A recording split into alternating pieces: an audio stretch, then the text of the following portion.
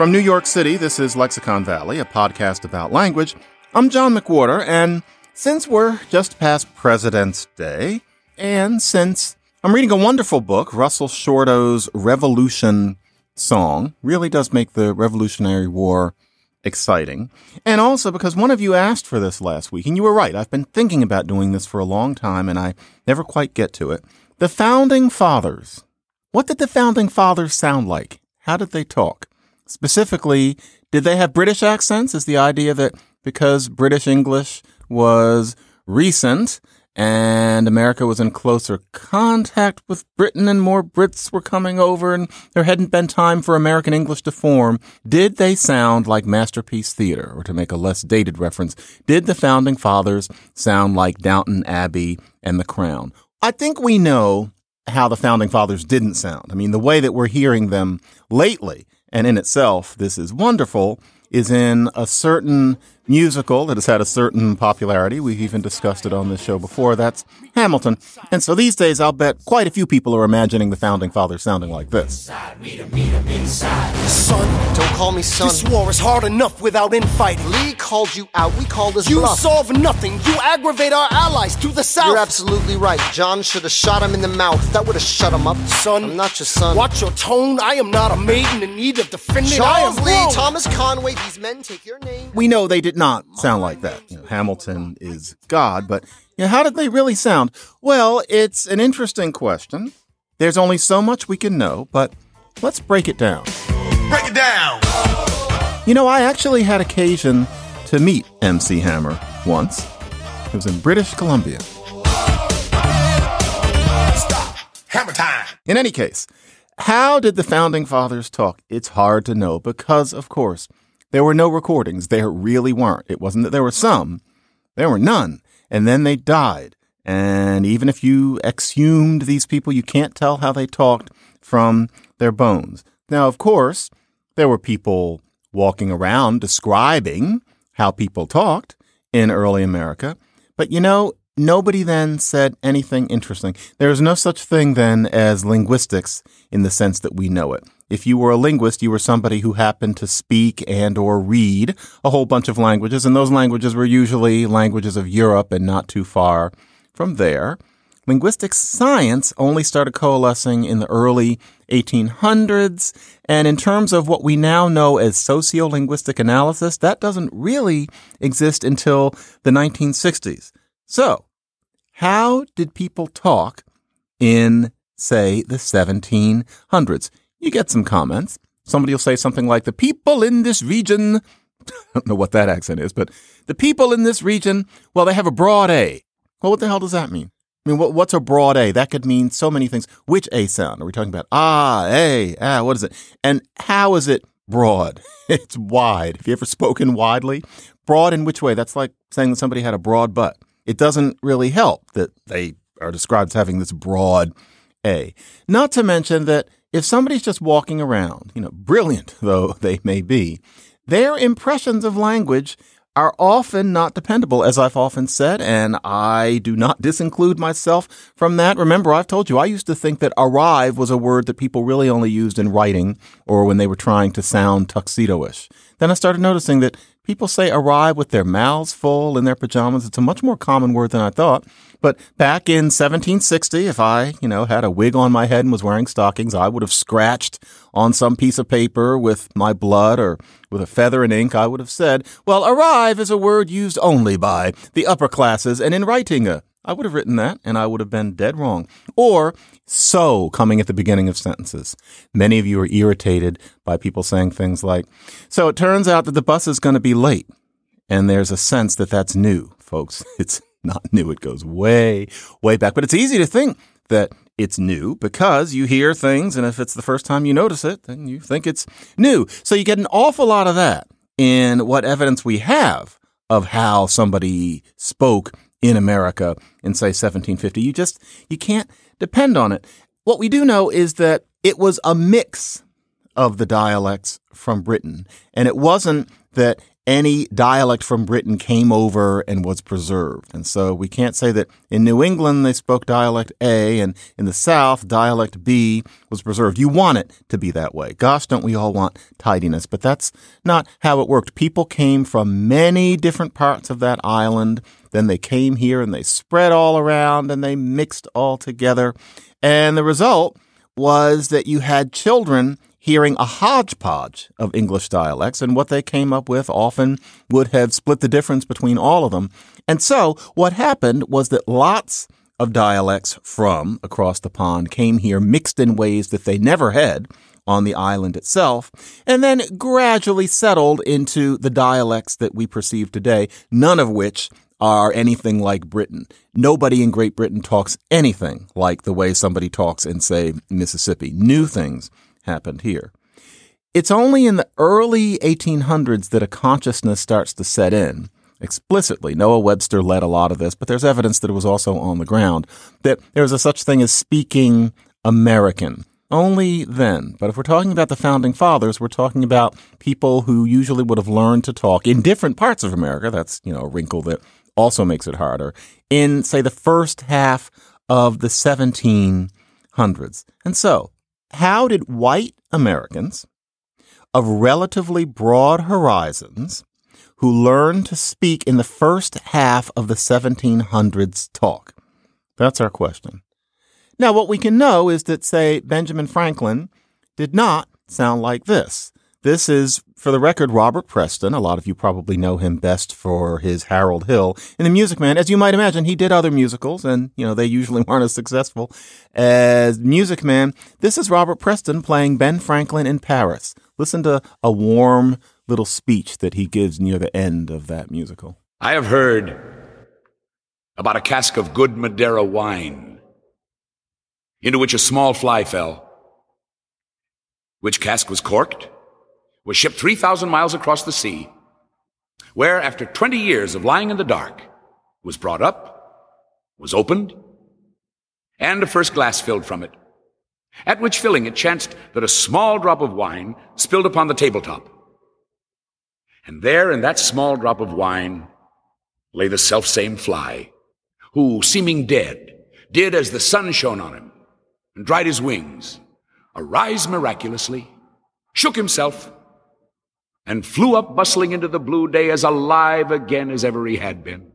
Isn't that pleasant? The show didn't run very long, and there was a reason. One of those cases where the composers were so flummoxed that they had to bring in Jerry Herman of Hello Dolly fame to write a couple of songs quickly. And, there's a reason that you don't listen to Ben Franklin in Paris. But Ben Franklin wouldn't have sounded like that. So is it that these people sounded British? What do we mean by that? We probably mean two things. We mean arlessness, and so you're parking a car instead of parking a car. That's what we Americans like about the British. We associate that arlessness with intelligence. Think about how arbitrary that is. So we say park, they say park. And for some reason that sounds like it's God parking, and they're doing the same thing we're doing. But so park the car. And then there's the business. Try to play a Brit in a play as an American, and this is one of the nastiest things because a lot of it is quite arbitrary. Not a path, but a path. But then you're studying math, not moth.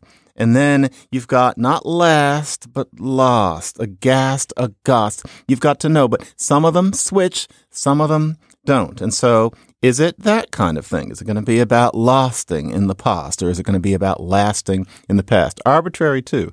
Just think, it was in the past, and that makes the past sound so special. It could have been somebody being strangled to death. It was in the past. Whereas for us, it was in the past. And so then you just think of somebody strangling, and you think about how terrible life really is. But I Went to a Marvelous Party is a grand old song. This is Noel Coward. This is Patricia Routledge, who many of us know as Hyacinth Bouquet in Keeping Up Appearances. She actually had a whole career on the stage as well. This is her doing I Went to a Marvelous Party in 1970s. And so listen to aghast, past, contrast, lost, and then she went to a marvelous party. And it didn't start, it started. And there's somebody named not Carr, but Carr, and he's at not a bar, but a bar. Listen to Patricia. People's behavior away from Belgravia would make you aghast? Well, so much variety watching society scampering past. If you have any mind at all, Gibbon's divine decline and fall seems pretty flimsy, no more than a whimsy by way of contrast. On Saturday last, he went to a marvellous party. We didn't start dinner till 10, and young Bobby Carr did a stunt at the bar with a lot of extraordinary men. So that's what we mean by British. Is that what George Washington and John Adams and Thomas Jefferson sounded like? Well, here is one thing that we do know. The R-less thing, which we imagine going back in Britain, God knows how long, maybe back into Middle English, actually didn't. The reason why originally these R's were written, and that's because they were pronounced just as we Americans are used to. R-lessness in Britain only really settled in as the 1700s were turning into the 1800s. And so, for example, Americans who had crossed the pond over to here in the 1750s, who went back in the 1780s, then came back here and remarked that, the R's were disappearing at the ends of syllables in Britain, that this new way of speaking had come in and that it sounded funny. Imagine how odd that would sound if you had never heard anybody do it before. But that only really settles in the early 1800s in Britain, which means that the British that was carried over to America would have been artful. So there's that. And then the other thing, the business of the past rather than the past. That sounds so good to us. Let's face it, we want Patrick Henry to have sounded that way. But no, because that settled in the 1800s as well. So British English being brought here in the 1600s and 1700s was artful, and you talked about the past. You parked in the past. You didn't park in the past. That means that, oddly enough, Brits, when they were bringing their language here, sounded more American than they do now. What we think of as the plummy British accent is really only about 200 years old. Hey, it's Kaylee Cuoco for Priceline. Ready to go to your happy place for a happy price? Well, why didn't you say so? Just download the Priceline app right now and save up to 60% on hotels. So whether it's Cousin Kevin's Kazoo Concert in Kansas City, go Kevin, or Becky's Bachelorette Bash in Bermuda, you never have to miss a trip ever again. So download the Priceline app today. Your savings are waiting. Go to your happy place for a happy price.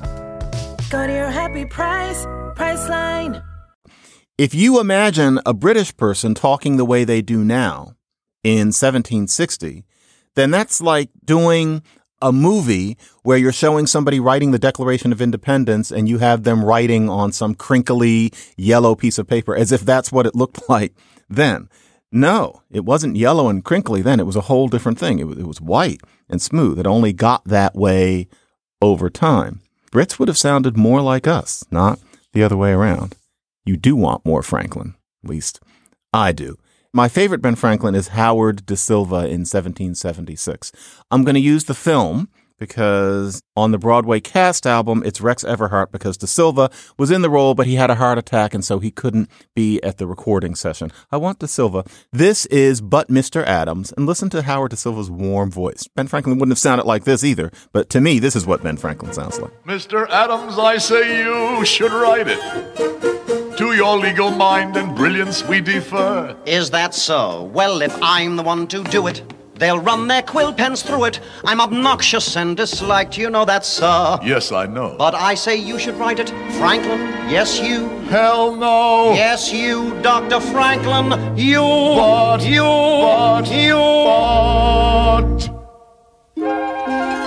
Mr. Adams, but Mr. Adams, the things I write are only light extemporanea. I won't put politics on paper, it's a mania. So I refuse to use the pen in Pennsylvania. So Ben Franklin, yeah, but what about the presidents themselves? I don't think any of us give a damn how James Monroe talked, but let's start from the beginning. What about Washington, Adams, and Jefferson? Well, with Washington, we just can't know because all you get is impressions. There's one person who says that his voice was low and rumbly. Well, low, okay. Rumbly, what's a rumbly voice? There are a couple of people who say that his voice was indistinct. Well, where was it? Indistinct in what way? Did he not pronounce his consonants? And, we're all thinking something about his false teeth, but apparently he did not have a magnificent vocal instrument. But, rumbly, who knows about his vowels? For the record, actually, there are people who think that Washington, talk about the broad A and the broad butt, Washington may have had a broad butt. You can see it in one of the paintings in particular. Gore Vidal actually mentioned that a lot in depicting him as having womanly hips. The truth is, it's probably a matter of just the fashion of that painting. There are other descriptions of him that make it seem less likely that his derriere was wide. And that digression is the best that we can do about George Washington. John Adams, we actually know a little bit more. Many of us, if we don't still have Paul Giamatti in our ears from the miniseries based on the recent McCullough book, might imagine John Adams standing around singing because of 1776 as well. And so, for example, you're in Philadelphia. It is really hot, and the Founding Fathers are singing songs. Here is the wonderful Sit Down, John. By God, I have had this Congress.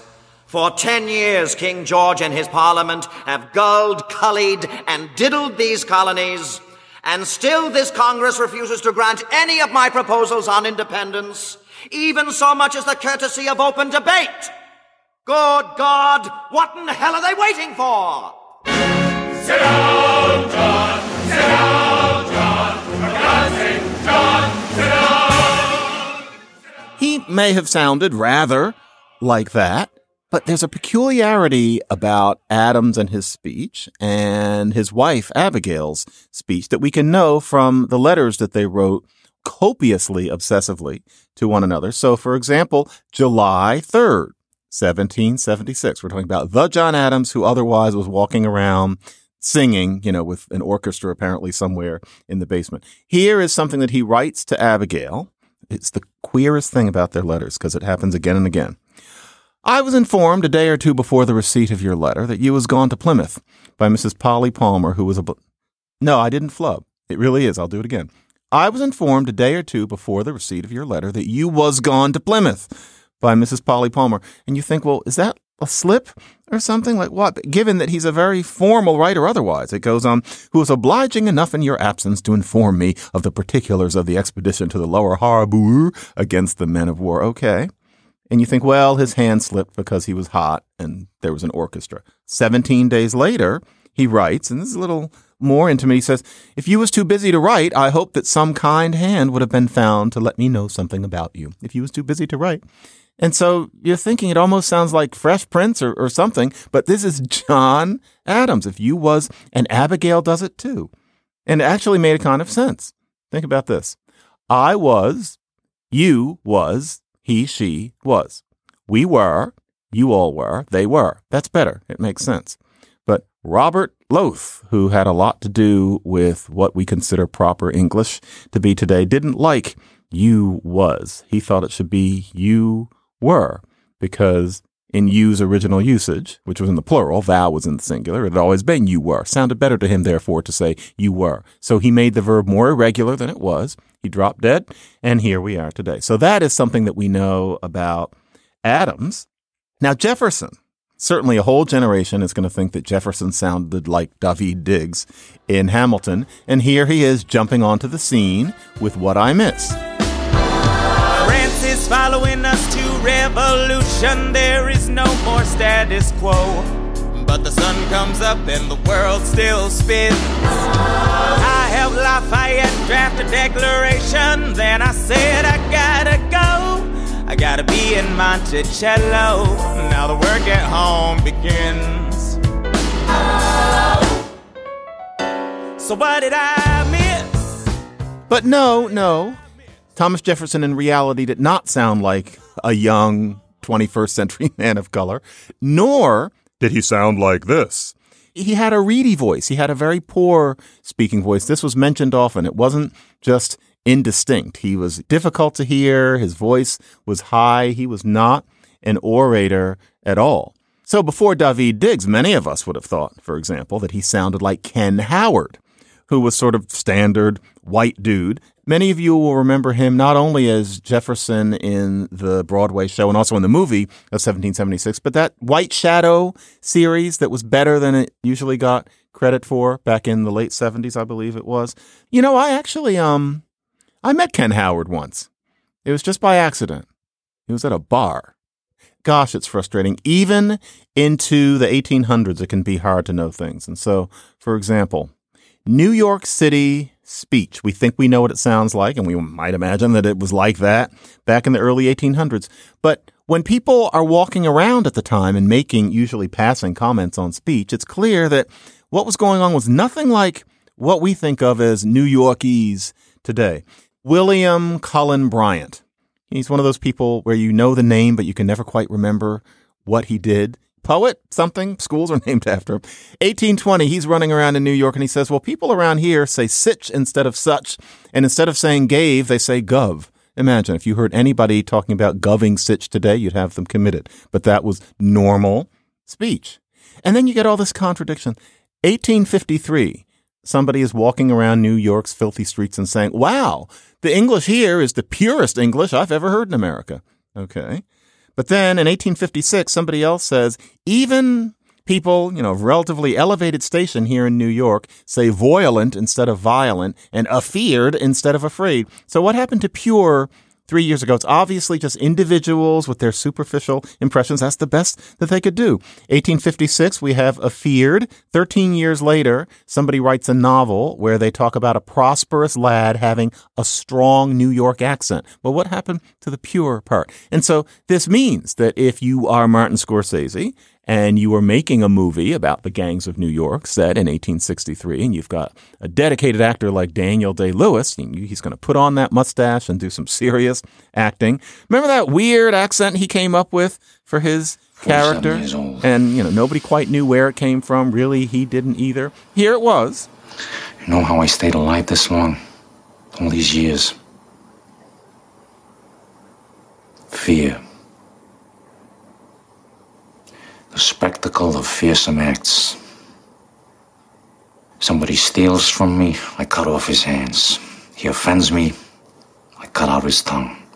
He rises against me, I cut off his head, stick it on a pike.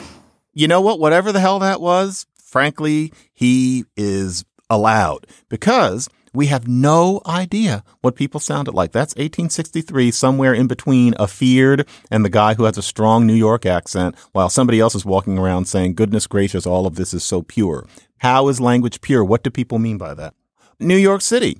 Alexander Hamilton lived here. Now, here's something that you might think, and this is one of those things where you want it to be this way. He was born on the Caribbean island of Nevis, grew up, spent his childhood on St. Croix.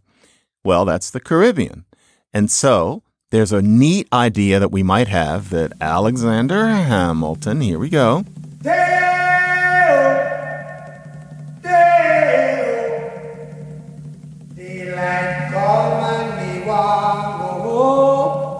But no, he didn't. He wouldn't have had a Caribbean accent.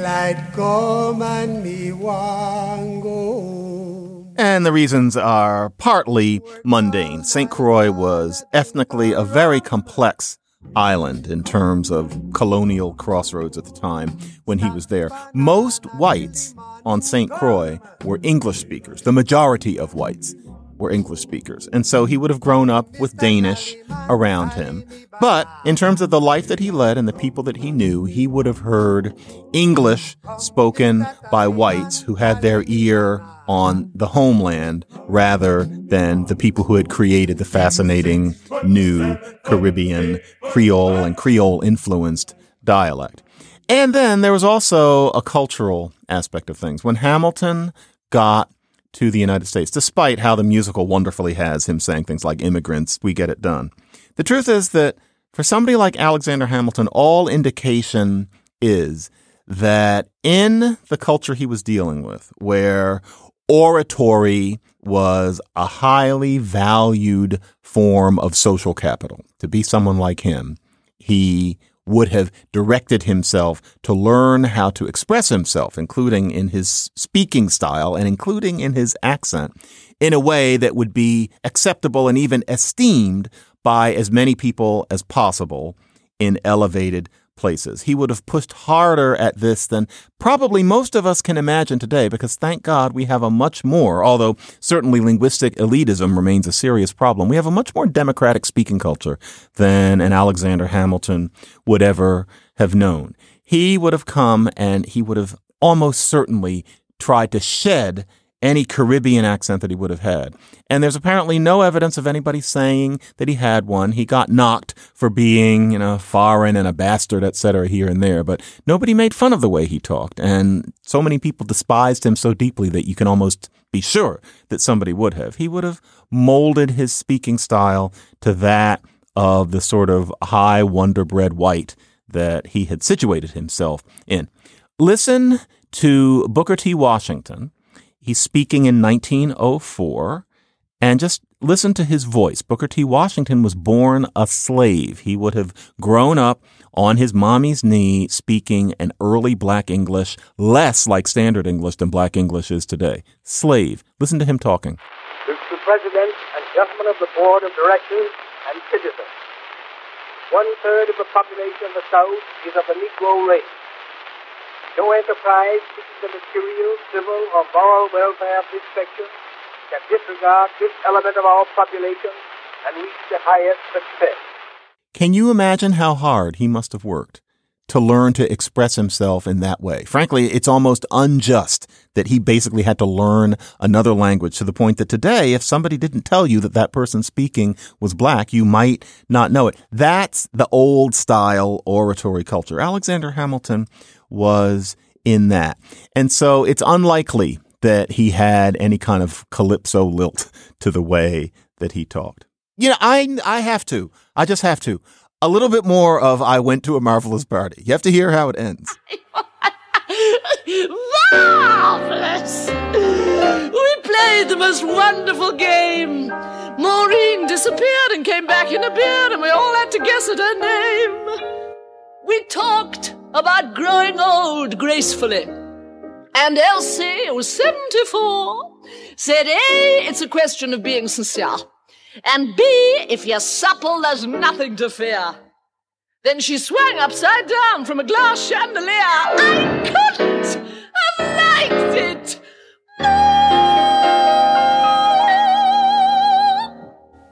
more. I love that more than almost anything in the world. Anyway, this Noah Muva thing, thank you, folks. The response has been a deluge. I am still learning. I am just fascinated by how much I've heard, which I could not have known because I haven't been in sandboxes. I haven't been growing up with white girls.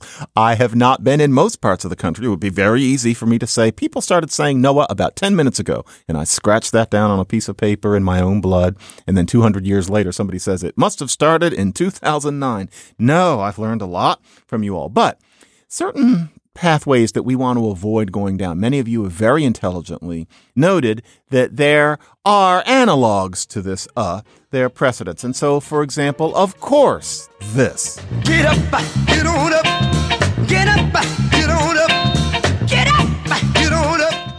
And of course, there is a direct relationship between that style of singing and the fundamentalist preacher style, which is actually race neutral, where you've got this sort of as a stylization. Of course, the proper demonstration is from The Simpsons with the way Reverend Lovejoy sometimes speaks. Harry Shearer likes to do this.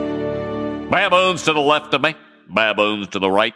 The speeding locomotive tore through a sea of inhuman fangs. A pair of the great apes rose up at me, but biff, bam, I sent them flying like two hairy footballs.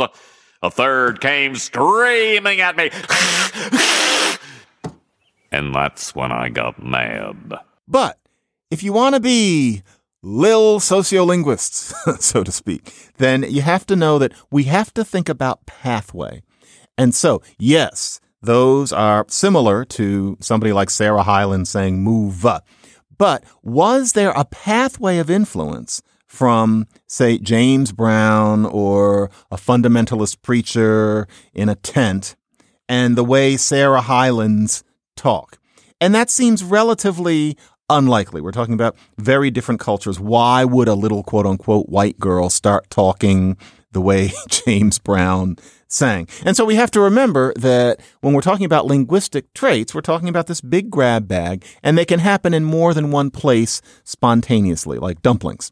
You know, every culture apparently has something that's like a dumpling. You know, you might call it dim sum, you might call it pierogi, you might call it ravioli, but everybody's got one. And it's not that it started in one place and spread. It's just, it's delicious. And so it's something that people might just do spontaneously. For example, you know how there are people where they're going to make a statement, and when they make a statement, it has the intonation of a question. That's called uptalk, and it's perfectly okay for reasons that we have talked about and we'll probably mention again. But that's first heard in Australia in the 50s. And so it's easy to think, well, it only started here, and it's because people aren't certain about anything anymore. What happened to that rock-ribbed certainty that all human beings in America had until about 1989? Started in Australia, and, you know, to the extent that I know Australians, they seem pretty sure of themselves. And yet the uptalk started among teenagers there. There are recordings. Another analog of the that many of you have brought up, and whenever you do, it makes me think of things that I like, and that is that you can do this with French song. The obvious demonstration would be New Faces of 1952. That's a Broadway review. Most Broadway reviews don't hold up well, but this is one where for some reason the cast and the songs are so good that I have known people who don't even like Broadway who love the cast album of New Faces of 1952. Well, not people. I've known one person like that. And, you know, I didn't really know him. Never mind. It's a very good show. It's a very good score. And here's Eartha Kitt. And Eartha Kitt is singing Bal Petit Bal. This actually got around. And she's singing in French. And listen to sympathique. So somebody is nice. He's sympathique. That's what you learn in class. Sympathique. You're talking about politics. Politique. Okay. But she says politique. And then phlegmatic. Phlegmatique. So it's very Noah Mova. Listen to her. Je me souviens du patron sympathique qui discutait politique avec l'agent phlegmatique. Pour nous deux, you know, I actually happened once. No, I didn't. I always wished that I had been able to meet her. Anyway, it's not going to be from French, though, either. Like, once again, you've got some girl swinging in a tire hanging from a tree in Grand Rapids, Michigan, sometime in the 80s, and she's saying, no. Well, is she getting that from some French cabaret singer sucking on a Gauloise in Paris in 1952? Like, Charles Aznavour and that girl have no contact. So once again, these things can happen in many places. However, I'm getting a sense of the story because I heard from so many of you. It was magnificent. It certainly seems to have started with children, and it's gender neutral in kids. Both of my girls are actually already doing it. And I'm getting the sense that kids have been doing it since the 80s, at least. And on the other questions, on straight men, gay men, the evolving meaning and such, I'm going to leave you in suspense. And that music back there, of course, is the Alfred Hitchcock Show's theme. This is the closing theme. Very well arranged if you listen to it, and if you weren't watching it in syndication so that it didn't have announcing over it. This tune was called The Dance of the Marionettes. Very nice tune. In any case, you can reach us at Lexicon Valley at slate.com. That's You know what? I don't want to go out on this tune. I want to go out on something happier. You know what it should be? Let's have the Amen theme song.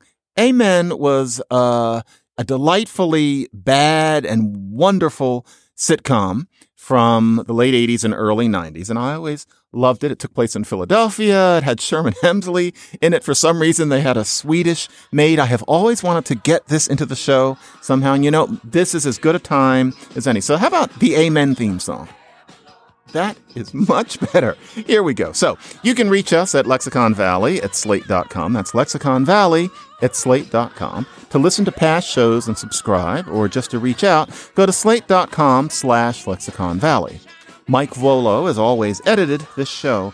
And by the way, the response to the Noah Mova thing has been so large that I simply could not respond to your emails and tweets individually. But please know that I read them all. And if I may, every time one of you writes me that you like the show, in my mind, I thank you quite explicitly. Many thanks to all of you, especially over the past couple of weeks, for shining on me, John McWhorter.